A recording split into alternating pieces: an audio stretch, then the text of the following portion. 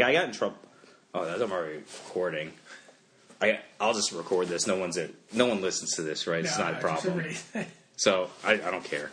I'll edit it out. All right. So Chapin was in town. So I literally came, picked up Chapin, and left. And they were like, "Wait, hold on a second. Did you really just leave and like not go?"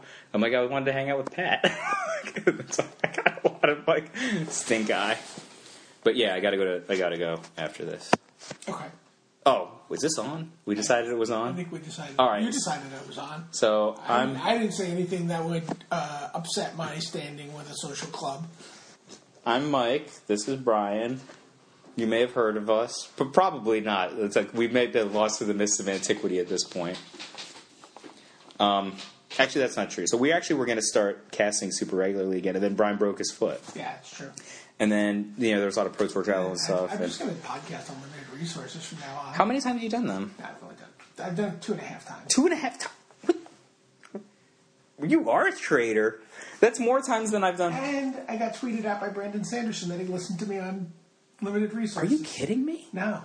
But, I mean, to be fair, I was talking about my architects and gardeners theory of drafting. Oh, Brandon Sanderson. Now, well, let's just to be clear, I was talking to Brandon Sanderson on this podcast before anybody else in the Magic community had ever heard of him. I was like, this guy's awesome. You should go read his books. Now we find out he's a Magic player. And he's like, oh, apparently he wants Tom Martell to do more draft videos and he'll name a character after him.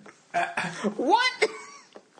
What about me, Brandon Sanderson? I'm the Brandon Sanderson super fan. Please. He tweeted something at you. Michael Malores. Michael Malores. Is that your character? That's my character. I'm like a light caster or something. Reality bender. Ooh. High five. Reality bending. Michael Malores. 2 minutes. Should we talk about basketball for a while? Do you think people care about Magic the Gathering still? Think they do. People still play that? I mean, it's a good set right now. I mean, based on the attendances, yeah. Yeah. People like diversity, right? Do they like not being able to know what you're going to play any round ever, so you don't know which cards are good? Is there about modern? Any format? I don't know. Standard seems like a little more. Standard seems a little more solidified. You think? I mean, like, I don't know. I think you could easily some Star City event, like half the decks in the top 8 or Grizzly Salvage mulch decks.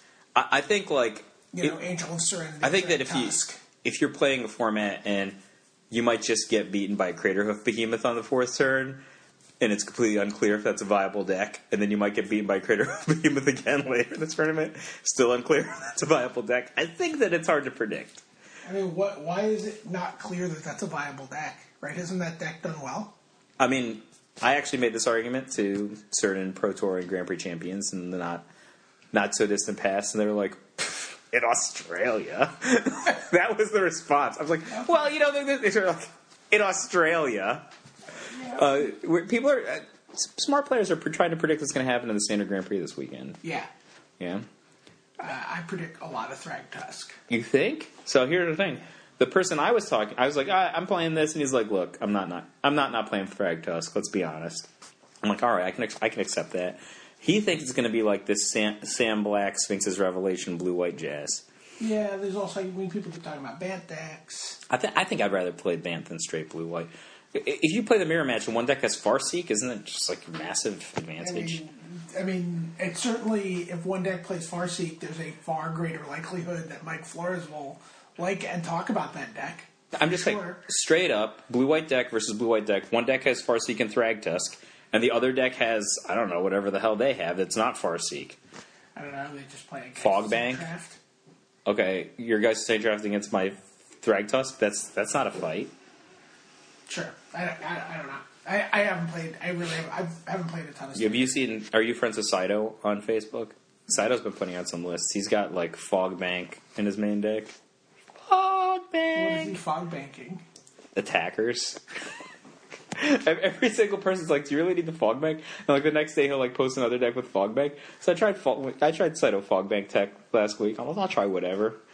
As soon as what do you think happened? As soon as I put my Fogbank out, Pillar of Flame. I'm like, well, that's not a card every deck has. Sure.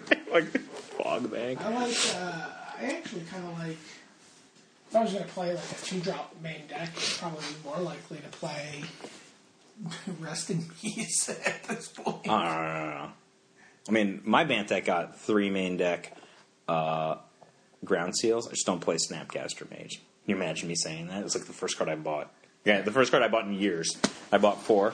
I just won't play the Snapcaster Mage. Because ground seals, like, you get so much like impact-free wins against the Grizzly Salvage decks. You were right about Grizzly Salvage. Did we ever put up a podcast about that? I think we did. You were right. That card turned out to be sweet. Yeah, I mean, it's pretty obvious. Like, it's not super obvious that like people are going to grab. I don't think it was obvious that like this hybrid mid-range Junk Reanimator deck was an evident deck. Like that you would actually be like Unburial Right saying waiting to see your target is Thragtusk. I'm waiting to see people actually just play Spider Spawning. You know, I've been thinking about it. Yeah, I think it's probably really good. I don't know how many creatures those decks have. I haven't looked they at have enough creatures. But if you have enough like mana creatures in there too, yeah, some of them have Deathrite Shaman. Yeah, that card's really good. But people are like going bigger and bigger. So like the first couple weeks, the biggest thing you needed was Angel of Serenity. Right. Which I don't know what's really that serene about. That seems like a very violent card. Yeah, you know, like not. It's like unearthing the graveyard too. You know, this isn't like a nice guy. Yeah, as recently as last week, I pointed out the graveyard part of that card to people, and they were like, "No, it doesn't. Serene at all? No, it doesn't." Shut up. People don't know. I mean, I don't know. I play like conservative. I play like 15 hours of Moto a week. So constructs off. So I mean, I don't know. Play Angel Serenity every single day. You know, like I don't against Angel Serenity. You know. Yeah. So just you don't read my Star City Premium articles, do you? Not. No. So I made this deck. Tell me if you love this deck. I'm going to tell you the cards that are in it. Farseek. You love it yet? Yeah, obviously. Chromatic Lantern. Ooh. You love that? Ranger's Path. Ooh. Is this a Increasing Ambition. Which one's Increasing Ambition? Is that Diabolic Tutor for 5, flashback. Sure. For dubs. Yeah. Diabolic Revelation. Diabolic Revelation. I said I wanted to play it when we were previewing cards, and you're like, you're actually not going to play it. It's like infinite 3x Diabolic Tutors. Right. Oh, yeah. You can search for any number of cards. Sphinx's Revelation. Okay. I have a lot of ramp. So you get there. Thragtusk Restoration Angel. Borderland Ranger Obs. 1 Cigar to Host of Herons because it's sweet. Here are my 1-ups. You ready? Yeah. Cyclonic Rift.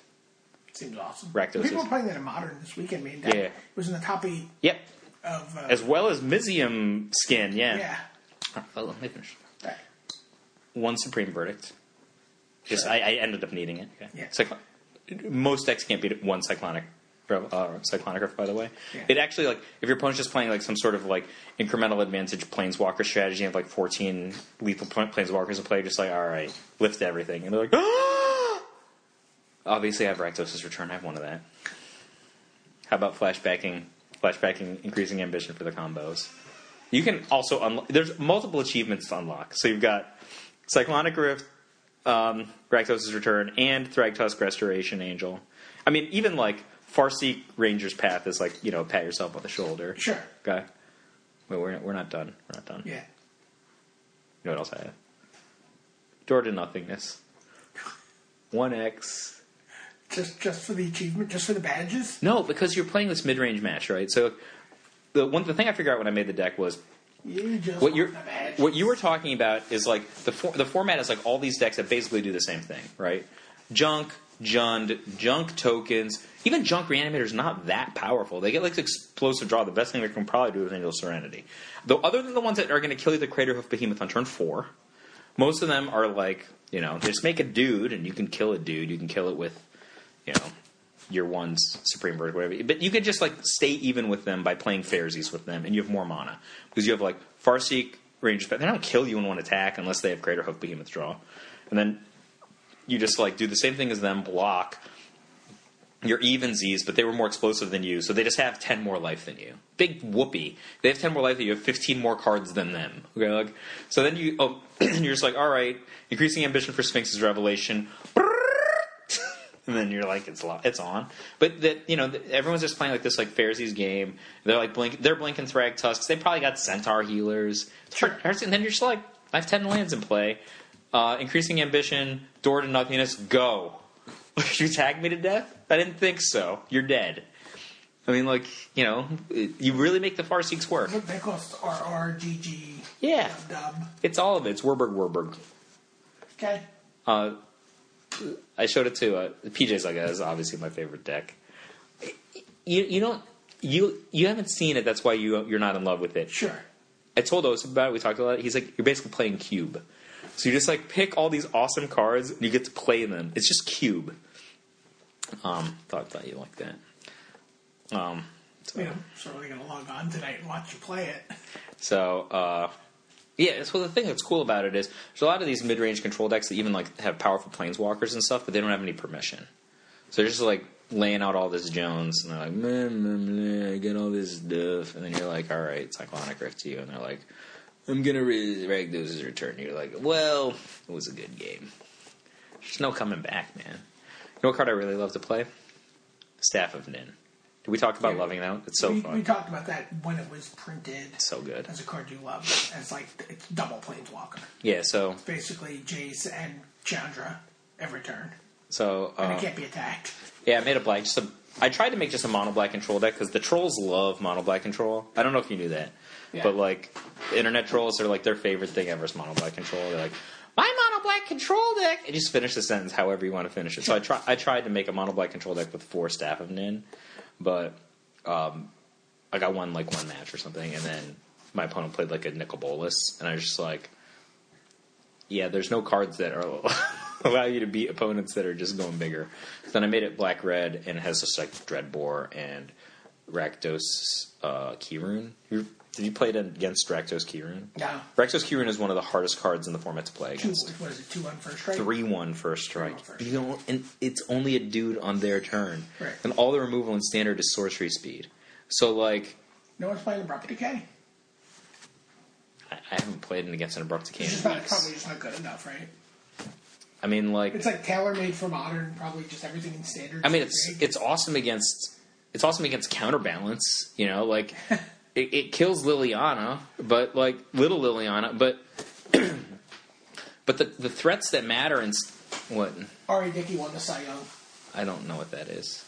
Is this baseball? It is baseball. I don't know what it is. He's a 37-year-old knuckleballer.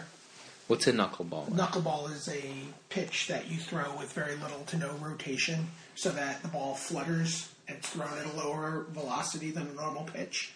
And it just kind of just moves like very suddenly and unexpectedly in the strike zone, or out of the strike zone.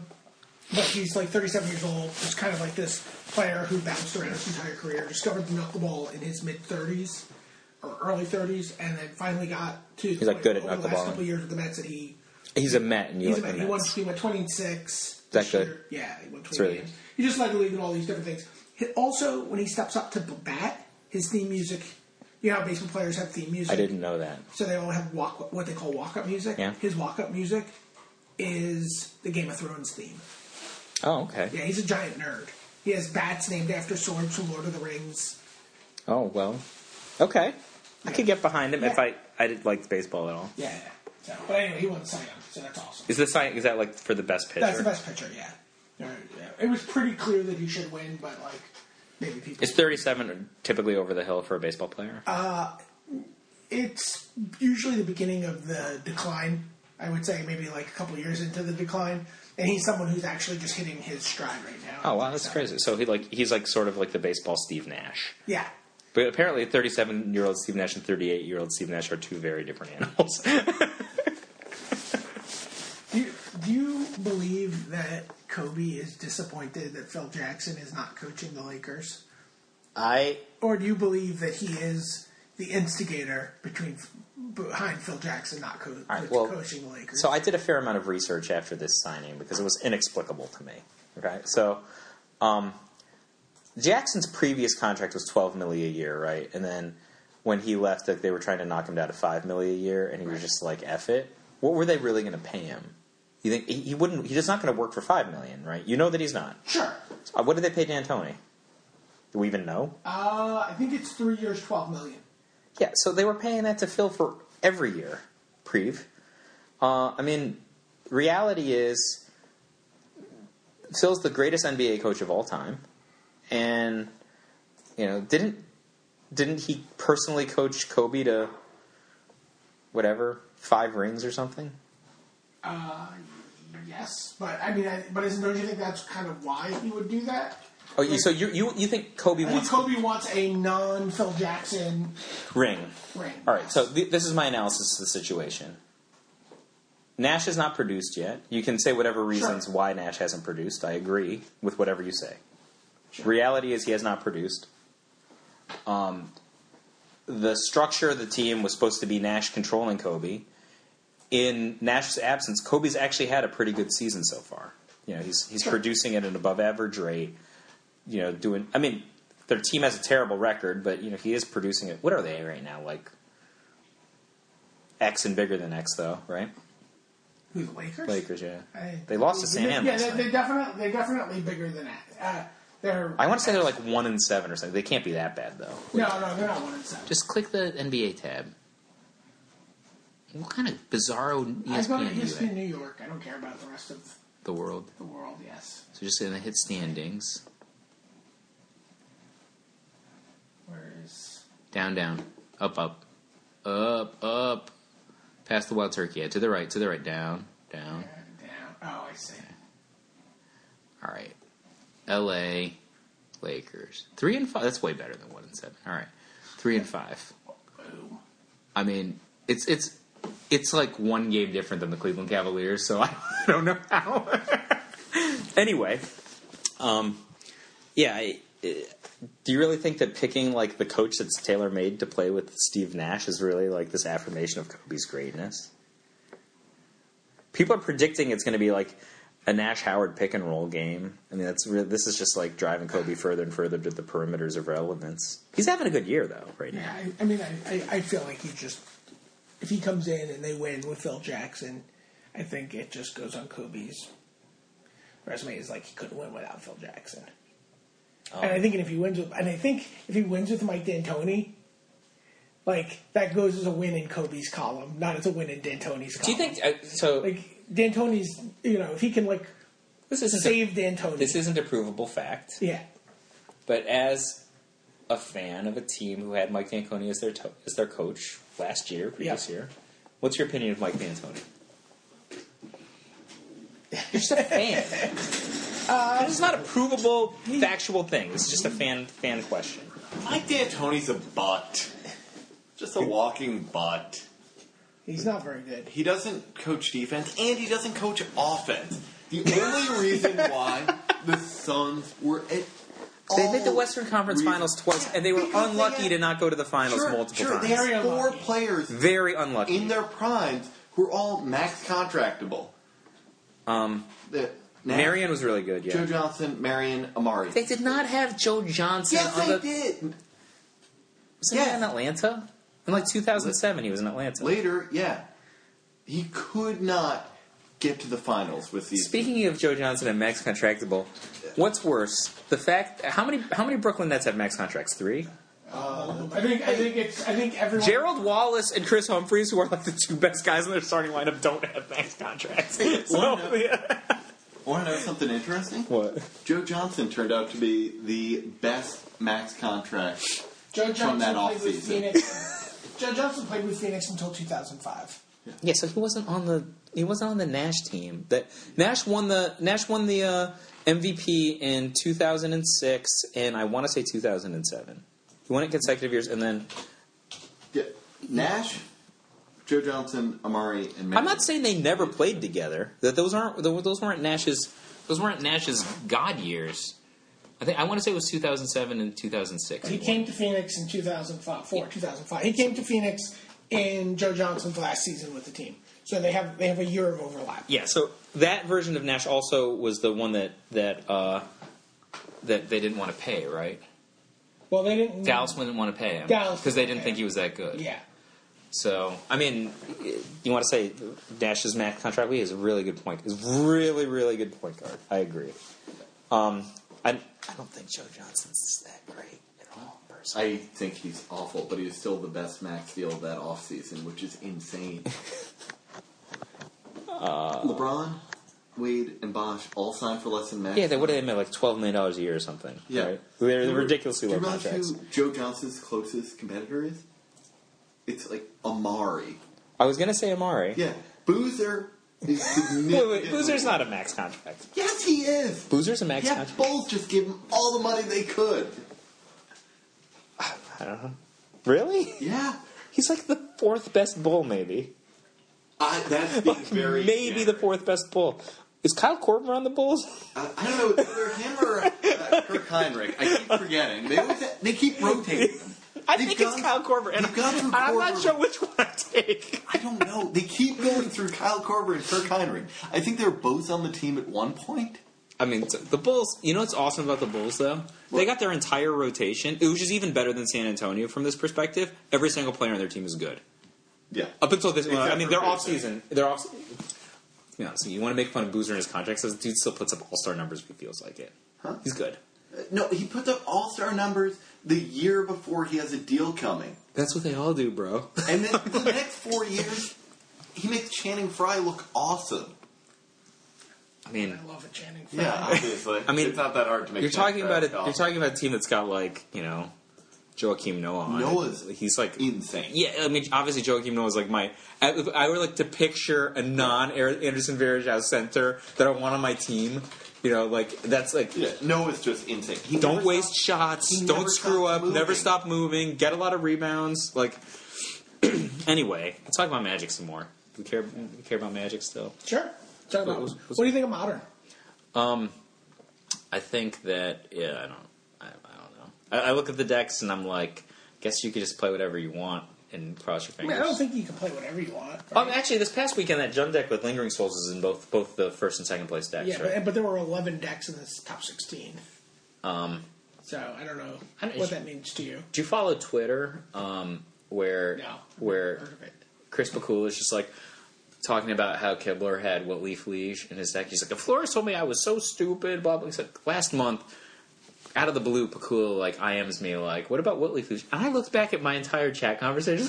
I never said he was something. Just like, why do you want to play it? That's all. It's just that's not, you're a horrible person. I'm just wondering why you want to play it in this context. Right. Where are you positioning? When this card was good, people were playing Lightning, and the Jund decks, although popular, aren't playing Lightning anymore. I thought that was a fair question. Right. They play Liliana. I think you play Liliana. Okay, that's a fair answer. Calcano. So that's a really good answer. Calcano played Loxodon Smiter in his Durant deck that he top 16. Well, that's a pretty efficient creature, right? But it was it's also because of Liliana.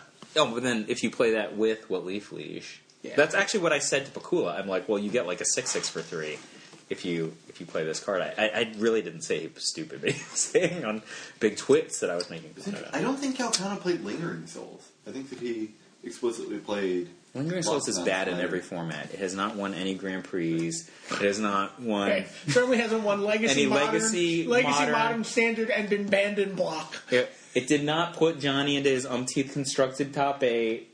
Wait, these are all. Do you know the Reed Duke story with Lingering Souls? Which? Okay, so Star City Invitational. Local champions playing at this table. All of his friends are surrounding this table. It's not a feature match because it's just local champion. I don't know his name. But he's playing near the rail, so all the local players are watching him play against famous, Mox competitor, Star City Games, premium featured writer, nicest man in Magic, whatever you want to lay on him. GCB Look like a dick. A giant douche. I mean, GCB's actually done douchey things that I could rattle off if you want. Exactly. But anyway, so Reed's on the other side. I've never heard Reed swear. Really? Yeah, I don't think he does it. Reed's sitting here. People try to get him to do it, and he won't. So Reed's, the worst thing he'll say is nerd. He'll call someone a nerd, and then he'll start giggling. So Reed's on one side of the table, and he's got Jace the Mind Sculptor and Sylvan Library. He's got maybe No Rogue, some deck that can play both these cards. So he's got both these cards in play, and opponent's got nothing. So opponent, local hero, all his friends are like, well, and we wanted to watch our friend play, but this is over. So they all walk away. So 10 minutes later, they come back and they're signing the slip, and Reed hands the slip to the other guy. The guy just takes it and he takes it up and like, what happened? He had chased the Mind Sculptor in Sylvan Library versus a dead board. Reed's like, he drew Lingering Souls. So, chased the Mind Sculptor in Sylvan Library. Not one, but 2 insane draw engines. What is it? Dark Ascension? Dark Ascension uncommon. Card Yeah, so you just Lingering Soul. Imagine that board being beaten by... I think I had that One as my Lingering Souls? number 2 Dark Ascension card. After Strangleroot Geist. No, below Gather the Townsfolk. You had Strangleroot Geist number Did one. I? you This was the Lost Podcast. It was, I had Strangleroot Geist, Gather the Townsfolk, and Lingering Souls as my top 3. I said that I thought Lingering Souls was better than Gather the Town. I remember you were so high on Gather the Townfolk. I thought it was insane. Wait, this is unverifiable. Like, that was a Lost Podcast, yes? Yeah, Yeah. I think so. What card? Will say something unseemly in it. No, I don't remember. It was But I definitely remember Steve had Strangleroot Geist as his number 1. And Gather the Strangler Geist has put together a nice little... I mean, I wouldn't max contract it, but like... Maybe, really? A small market team?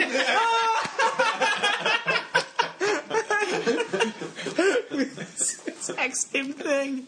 Yeah, it's really good. I mean, the dude does he get play in Legacy? You know, Probably not. probably not, right? Like, he could.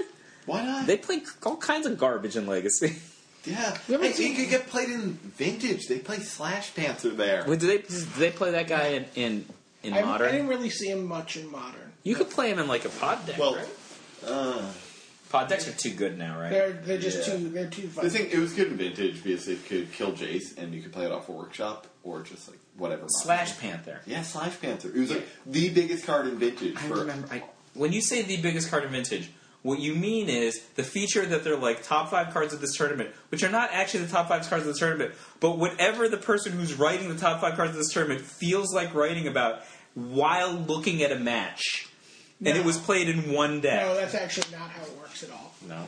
It's the first 5 cards that person can think of before they're allowed to leave the hall and actually go get their first non-gray hamburger of the weekend. Right? It's like, if I can think of 5 cards here, I can actually go eat a meal. Because believe me, I read top 5 cards of this tournament every single... That's like... Obviously, I check the top 8 deck list every single time because I got to go write about them 5 minutes later. But I always check 5 cards because I think it's a really interesting feature. But I will look at the list and I'll be like, "There's no way these are the top 5 cards." No, they're generally like the breakout. The most interesting, or breakout cards. I think generally the cards you are. Frank Tuskett number 1 for the 4th consecutive week is not a breakout. It's breakout and or defining. Like, we're not going to just put, all right, 1 through 4 are the 4 tokens that you made off of Lingering Souls.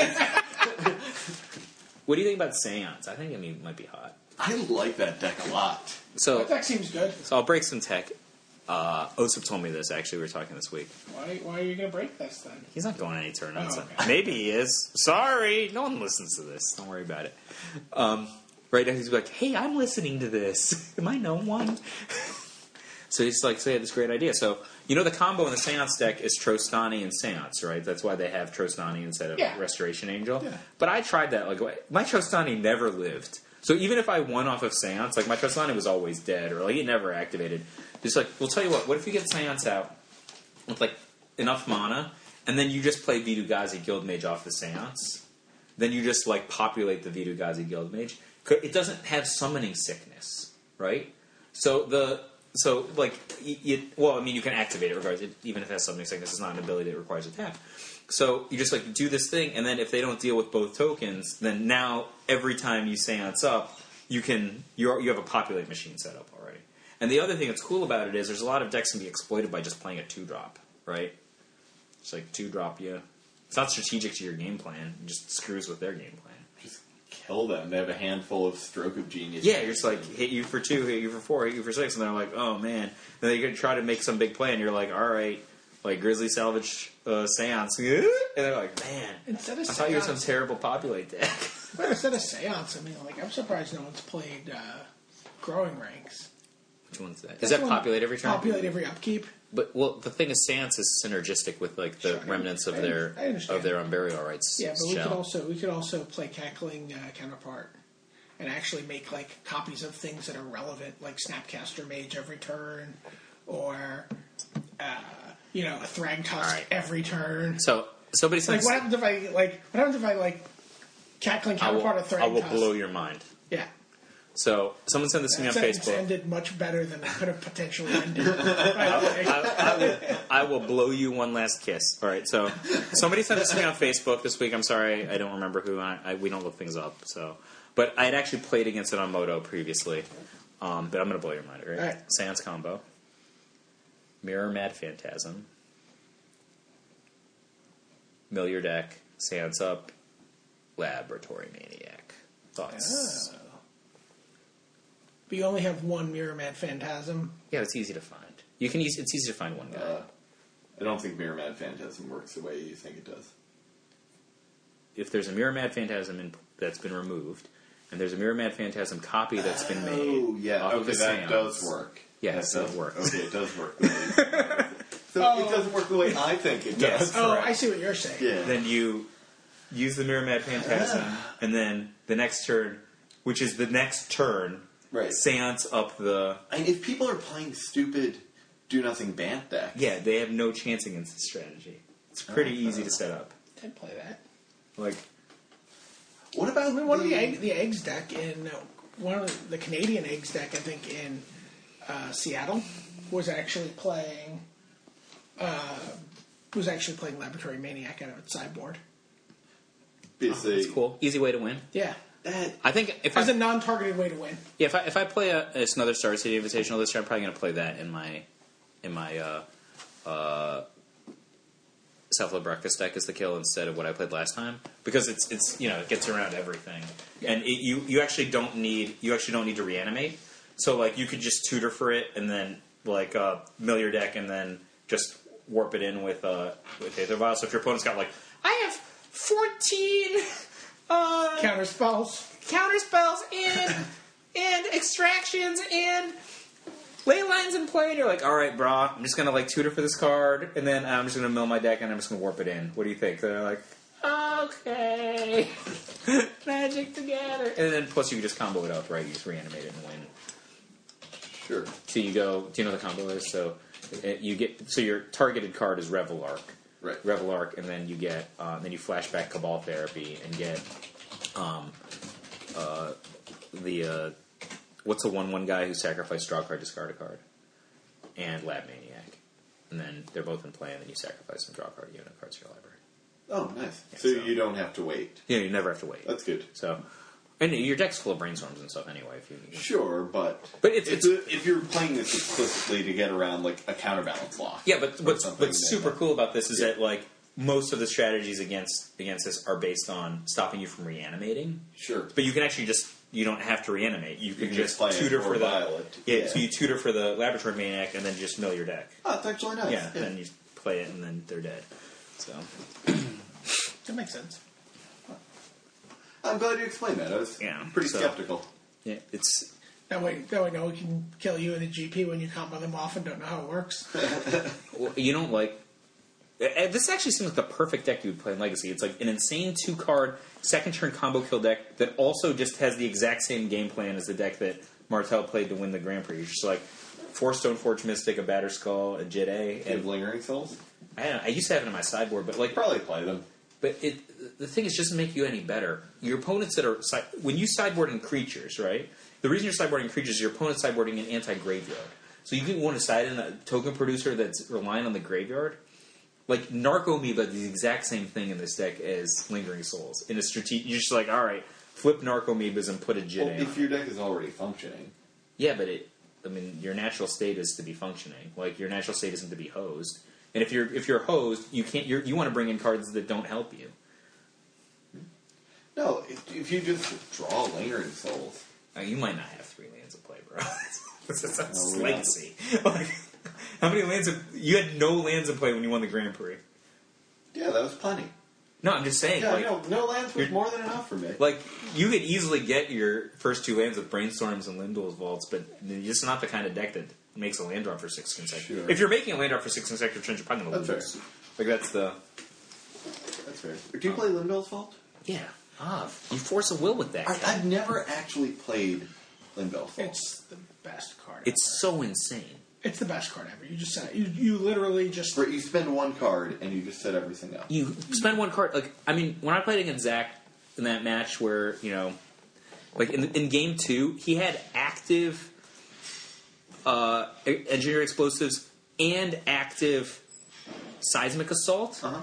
I baited him with a Cephalid Illusionist, in such a position, if he didn't kill my Self-Illusionist, I was just going to kill him. But then I made him kill my Self-Illusionist, and I knew what he was going to do, so I milled it in such a way that I drew into the rest of my combo. Because that's what Limdol's Vault does. So I, triple redundancy to my combo kill, even though he had 2 different ways to stop me on the table. That required no additional resources to stop me. It's very good. Yeah, Limdol's Vault is one of those cards that's, weirdly underappreciated. It certainly was never as big at the time when it was first printed as it should have been. As soon as it was first printed, it went on to make 3 of the top 4 decks at U.S. Nationals. Yeah, but it never. That was I'm sorry, 2 of the top 4, high end 3 of the top 8. It was never really a card you saw people play with in tournaments. It hasn't had a huge impact in Legacy yet. No one plays it. People played it in the non-counterbalance flash decks as another tutor, but those decks were very, very fragile. I mean, let's be honest. You've got rose-colored glasses on the fact that you had this really insane deck that had 2 combos. Yeah, it was awesome. So their deck might not necessarily be... You're talking about decks that can win on the first and second turn. They're not exactly fragile. Right? I think what's insane is that, the deck that I like to play has a turn 2 kill. Right. But, you can also just go, play an Aether Vial, warp in Stoneforge Mystic, and, just beat them with... Are you spending too many slots main deck on your plan B? No, Stoneforge Mystic gets Shuko. It gets your other combo pieces. Yeah. Are there more efficient ways to do that? I mean, what do you want? What do you want to do? Do you want to have I don't know if you're you can only play so many Force of Wills the deck by doing that. I mean, I don't know how you can be diluting the deck when Stoneforge Mystic is in fact a tutor for a combo piece. But it's a tutor for a specific combo piece. Yeah, but you have Brainstorm, Ponder, Limdol's Vault, drawing cards naturally. The thing, when I've played combo decks, it overload on ways to get one piece but not the other. Right, you want more fluid tutors. I've always felt like my deck was just sort of. But remember, there's I got myself into a lot of trouble. If you're just playing against Maverick, for example, and you just go Stoneforge Mystic, Batterskull, Jide, they can't beat that draw anyway. So, sure, but I'm not that worried about. They do a lot of work to try to beat that if draw. I'm playing a awesome combo deck, I'm not that worried about figuring out a way to beat a green-white creature deck in game 1. If I can't do that, then I have way bigger problems. Your opponent is Brian Gibbler. Yeah, he's got a Genetic Athalia. All right, you guys gotta go to dinner, right? We're gonna go to dinner. Okay. You can come to dinner with us. Thank you very much for inviting me. Or you can be kicked out of your social club. I gotta go to my other. You have to go ritualistically sacrifice a boar. No. No, with the moose. I don't have to do that. I don't have to do that. B-O-R-E. I want to do that. B-O-R-E. You know who's showing tonight? Danny OMS. Danny OMS used to have the best record, but then he started showing these horrible movies. So he has the swingiest record. He's like Amari Stoudemire. Amari Stoudemire in 2008, you're like, wow, let's give this guy a max contract. Amari Stoudemire in 2011, you're like, man, I hope Melo plays better next year while Amari's on the bench. High five! We're officially in the McGrady years of the Stoudemire contract. By the way, when's his contract run out? I don't know. The same time as Mello's and Chandler's and Tracy McGrady's. Oh, you amnestied McGrady? I don't even know. You do not have McGrady under contract. McGrady and Allen Houston are still getting Nick money. Dolan's writing them checks every day. What happened to Starberry? He went to China. He's a champion. They have statues of him in China. Yeah, he won a Chinese basketball. One of the biggest But celebrities. he could have still been playing. I mean, I understand he played for you guys. He could have been playing in the NBA. Where he just got sort of kicked around and disrespected and was just sort of. You guys gave him a max tormented contract by James Dolan. Yeah, but James Dolan is a dick. He's just a king in China. He's one of the. Yeah, there's he has people carrying 3 billion concubines. He has. They've made gold statues in his honor. Yeah. Could I go to China and become a professional basketball player? I mean, do you think that you can see up on for a small market team? All right, Steve, Mike, Brian, Top 8 Magic. Goodbye. This is not getting posted. It's getting, I thought this was good. I thought it was good too, but it's not getting posted. It's getting posted tonight. All right, we'll see. Bye.